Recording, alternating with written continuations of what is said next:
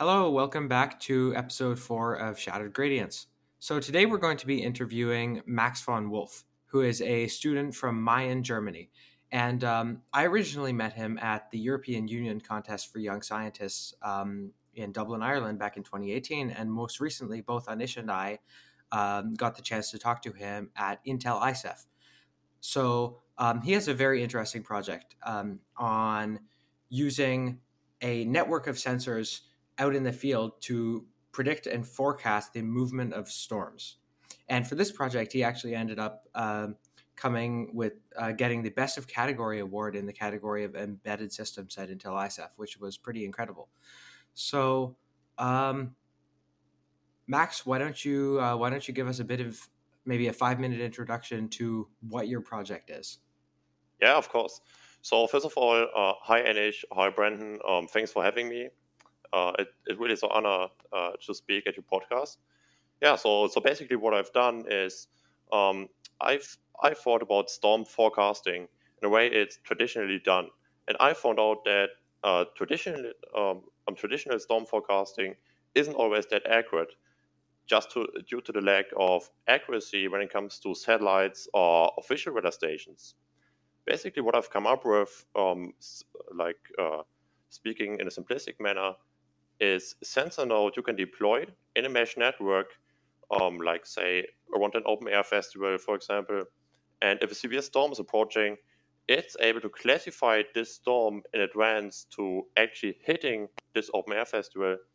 And also, what's even cooler about this technique is that it is also able to outperform traditional storm forecasting methods by a factor of 3 when it comes to weather satellites, and by a factor of 25 when it comes to official weather stations. So it really is quite an advancement in storm forecasting. And I mean, we are only talking about a really, really fine scale or short term scale right here. My project really doesn't perform that well in a long run, or also in a midterm run. It's incredibly bad.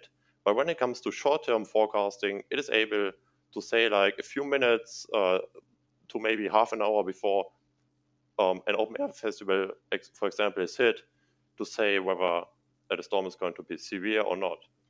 And in order to do this, what I've come up with is a system in order to gather the data at each individual measuring node, send it to a base station which is connected to Wi-Fi network, and then from the router of, like, say, a household somewhere, the data is sent to a centralized server.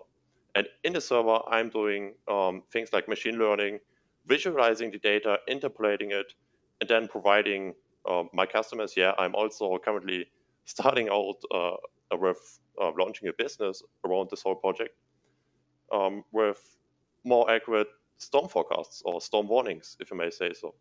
Yeah, that's like a general outline of the project. Yeah, yeah, this is awesome. Thanks. That was a really good explanation. So what makes your project different then from the existing methods that exist? Like, is it is it the increased density of the measurement stations that allows that? Is it your machine learning methods? Like, Yeah, that is correct. The things you mentioned are all aspects of the project that make it unique in some way. Um, but I'd say that the thing or the aspect of the project that really stands out the most is that I'm taking a very direct approach. Whereas you've got weather satellites, official weather stations, measuring parameters, I'm able to measure the storm on a really, really fine scale. And if it's raining just above my sensor, I'm able to classify the storm that is exactly occurring at this location. Whereas with weather satellites, you must guess upon the wavelengths you are receiving, for example, how the storm looks like. And I'm just able to measure actually the size of each individual raindrop. And it's a very direct way of saying how severe a storm is going to be. And yeah, this is like something which isn't even an improvement on existing methods, but it's something that is entirely new. Yeah. Yeah, that's super interesting. Do you find that? Well, I mean, I'm not an expert in meteorology. Does being able to get that, I guess, that fine measurements of your data, the size of the individual raindrop, Mhm. how much more insight does that give you on the movement of the storm as compared to just large scale images of the storm? Yeah. So basically, one station at a time allows me to classify the storm that is directly above it. But the problem, and you've already guessed it, I think, uh, is in a lot of situations that you actually want to know how the storm is going to develop in areas where you've got no station set up directly, like say my neighbors or something like this. And and and and this now means that you'd be able to do accurate and very direct storm measurements at a location, and then if you have got a mesh network, and this really is the key element of this project when it comes to forecasting for different locations, it really becomes unique and usable in real world situations. It's really the key element, the mesh network I'm building up. Yeah, could you, I guess, tell us a bit about how this mesh network works? Like, how does it enable you to use a network of sensors out in the field to collect data for a machine learning model? Yeah. So the way it works is that first of all, just for generating and visualizing an overview of the current situation, I'm using interpolation methods like inverse distance interpolations, just plain calculations thrown onto the data I'm gathering from each individual station. And and this already is giving me like a broad overview over what's happening. But at the very same time, it's only showing me the current state, and and what you want to have is a forecast. So this is the part where machine learning comes in, and the way it works is basically that I've got yeah, I've developed or came up with a way to do first of all feature extraction, which means that you'd only look at several or some parameters of the data you're getting in, and not the whole spectrum, because then it really becomes difficult to or for the a machine learning or the deep um, learning network I'm applying here to forecast what is going to happen.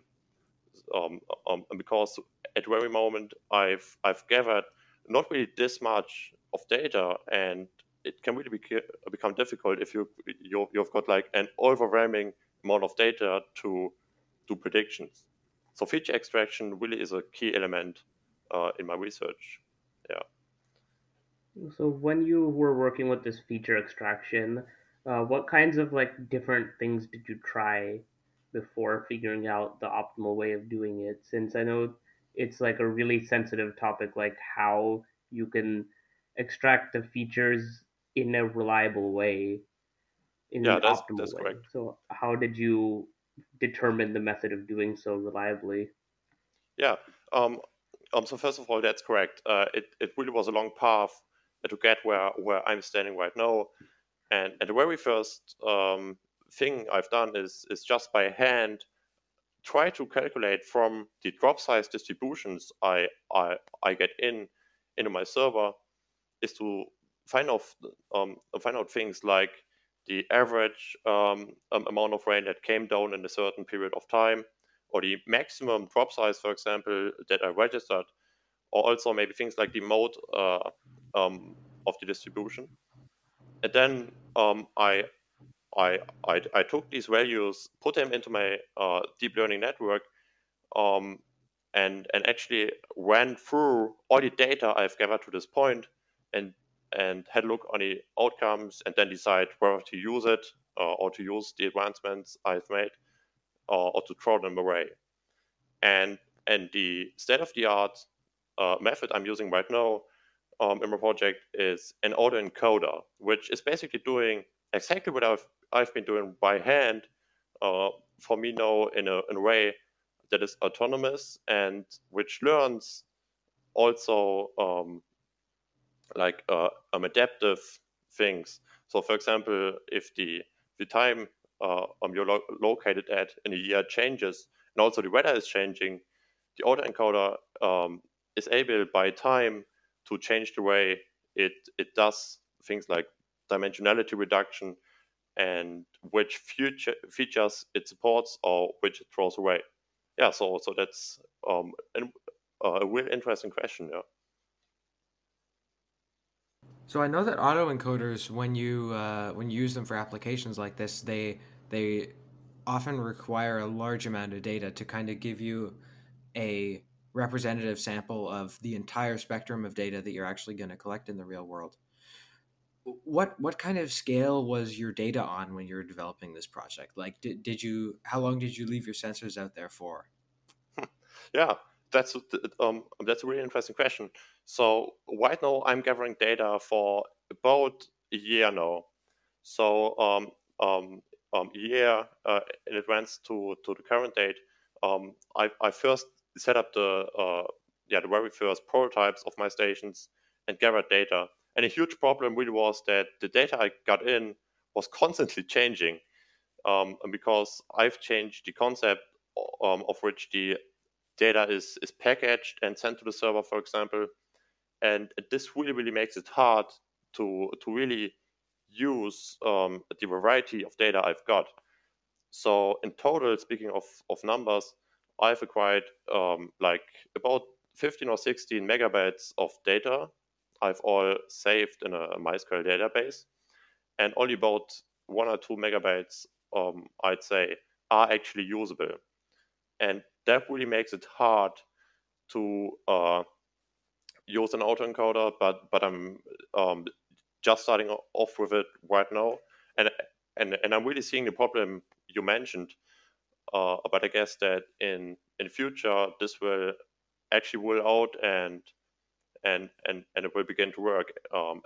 Especially uh, like when I've captured events where storms occur in non-usual scenarios, like for example hailstorms or storms that are occurring because of the terrain that is around you, and not just because the storm front is like coming uh, like moving southward in the whole country of Germany. Yeah, so it's a really interesting part of my research. Yeah. So if you're leaving the sensor out there for a year, I suppose that's a significant challenge, and I suppose one that's not only apply in this project, but any time when you have a mesh network of devices that are out in the field collecting any kind of data. How did you, I guess, network these devices together? Did you use a cell network, Bluetooth? Are they battery powered? I'm just trying to get a kind of intuitive Oh yeah. model for what these look like. Oh yeah, they are actually battery powered, and the way it works, they're first of all sending their data to a base station that is, for example, located inside of someone's home by utilizing something called LoRaWAN. Um, it's a frequency shift keying modulated carrier being sent out by a plane, a radio module, and it works in the ISM band of 886 megahertz here in Germany. And so far it's working great. It has got a range of about 100 meters, and it's a really sophisticated way in the industry to send data packets to like an intermediate base station, which is then going to send or relay the packets to a centralized server. Yeah, that's the way it works. Okay, Max. So your application of autoencoders is super interesting. Is there anywhere else or any other models or applications in which you're using machine learning in this project? That's correct. Yeah. So just after the autoencoder, I'm utilizing a plain deep neural network, which is trained by plain backpropagation, and I've done so via TensorFlow, and yeah, so I mean, I really don't want to go into the specifics of activations functions and whatnot, But what I can say is that it is really important to have a sufficient size of the neural network on the one hand, but on the other hand, really don't make it too large, especially if you don't really have like a huge number of features in your data sets um, you want to train your model on. So this was like a key element in research I've done, finding the right number of hidden neurons, and also like the layer width and more specifically the depth of the neural network. Finding these parameters really was a hassle and took some time, but now it's working quite well, I'd say.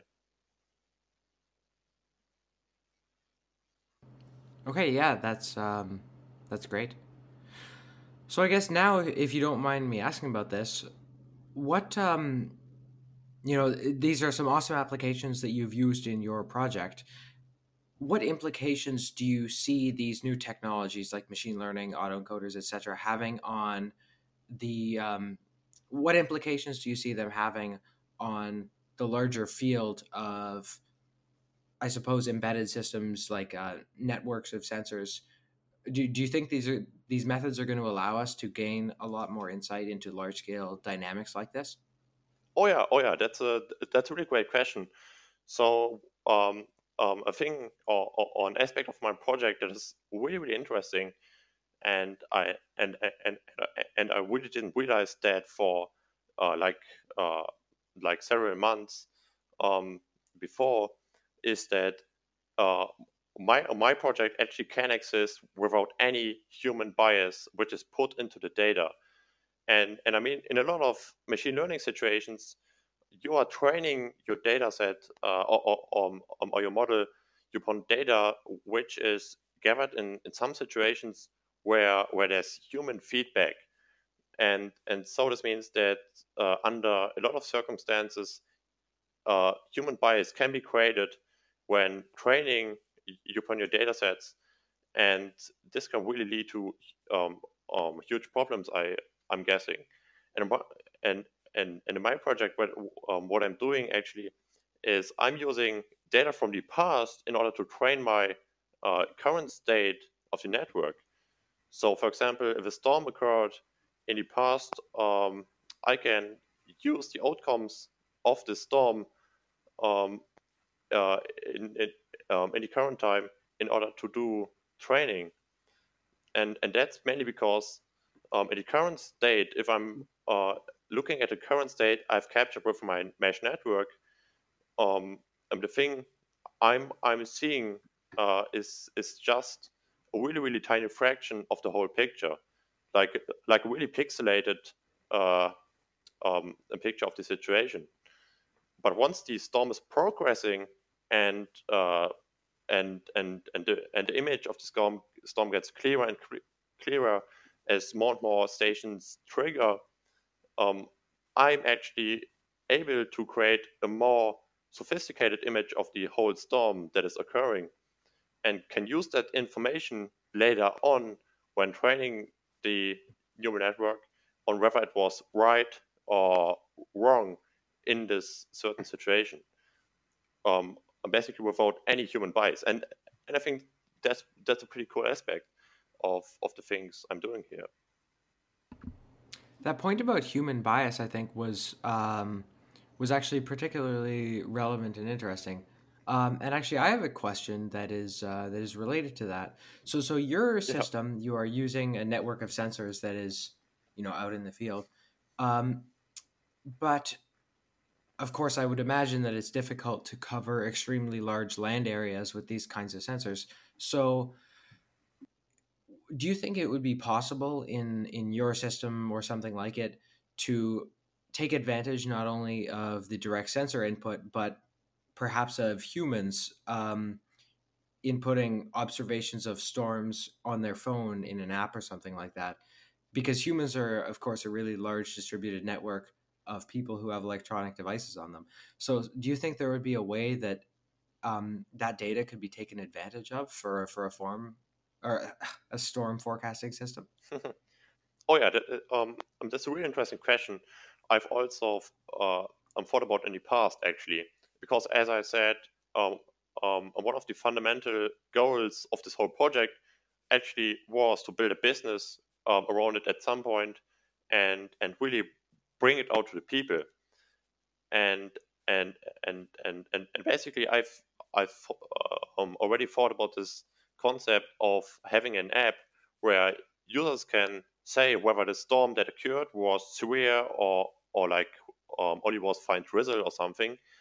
But the problem when we tried this concept out really was that uh, different groups of people responded in entirely different ways. So, for example, people living in the city always were experiencing storms far yeah um, more lightly than people living in like areas where things like flash flooding can occur, which is kind of obvious. And and and so once again, you've got human bias on the one side, but as you said, really putting out or deploying a huge number of sensors in the whole country of Germany would just be impossible, especially in the early days when launching a business, for example. So utilizing an app where the system maybe could be trained actually in advance to putting out the stations would be a great investment. So this really is quite a good and an interesting idea you've had there. Yeah. So where are you planning to take this in the future? I guess you're starting the company, which is pretty awesome. What are Thanks. your future plans? Yeah, thanks. Yeah, you're right. I'm currently really in the process of uh, starting a company and building up a team around this whole project, because I've started out on my own, and right now it really became a hassle, especially just prior to ISEF, putting all these stations out and maintaining them. Like right now, at the very second, from 15 stations, only two are operating as they should. All other 13 stations have like waterproofing issues, the batteries are dead, or like the people that are interacting with them have shut down their or Wi-Fi networks or have changed the password of it or something like this. And to overcome these issues, it's really important to build up a team. And another team member, he's called Florian Jüngermann. He's also specialized in computer science and is also quite interested in machine learning. And with him, I'm hoping to advance this project to a state where there are actually benefits for the everyday customer, um, yeah, which or who's in demand of a more advanced weather forecast or getting storm warnings or something like this. Yeah. That's yeah, that's great. I wish you best of luck with starting the company and getting this off the ground, I suppose. Do you have anything else you'd like to add? Yeah, great. First of all, thank you. The second thing might be that uh, in in in in these scenarios, um, if you, the listeners to this podcast, are also trying to start your very own company around like a science project, it's really important not to get pushed that far down by things like paperwork you gotta do in order to actually launch a company and get started with doing machine learning in your business, for example. So what I've did is I've presented my project to the mayor of Mayen. I'm living in, it's my hometown, and he said, "Well, yeah, I'm going to support you on this project. We're going to find locations for it, and we are doing like huge chunks of the administrative parts of the project, so that you can focus on the machine learning part of the and also the whole content of what your business will be about." So I really think for the starters out there, it's great to have some people around you they can take off some of this workload you're having. That's great. Yeah, best of luck in the future with this. Thanks so much for coming on our show. This has been you've offered a lot of insight, so thank you. Yeah, thanks Yeah, for coming thanks, on. Brent. Thanks. All right. Thanks, Anish. Okay, well, thanks for listening. Bye.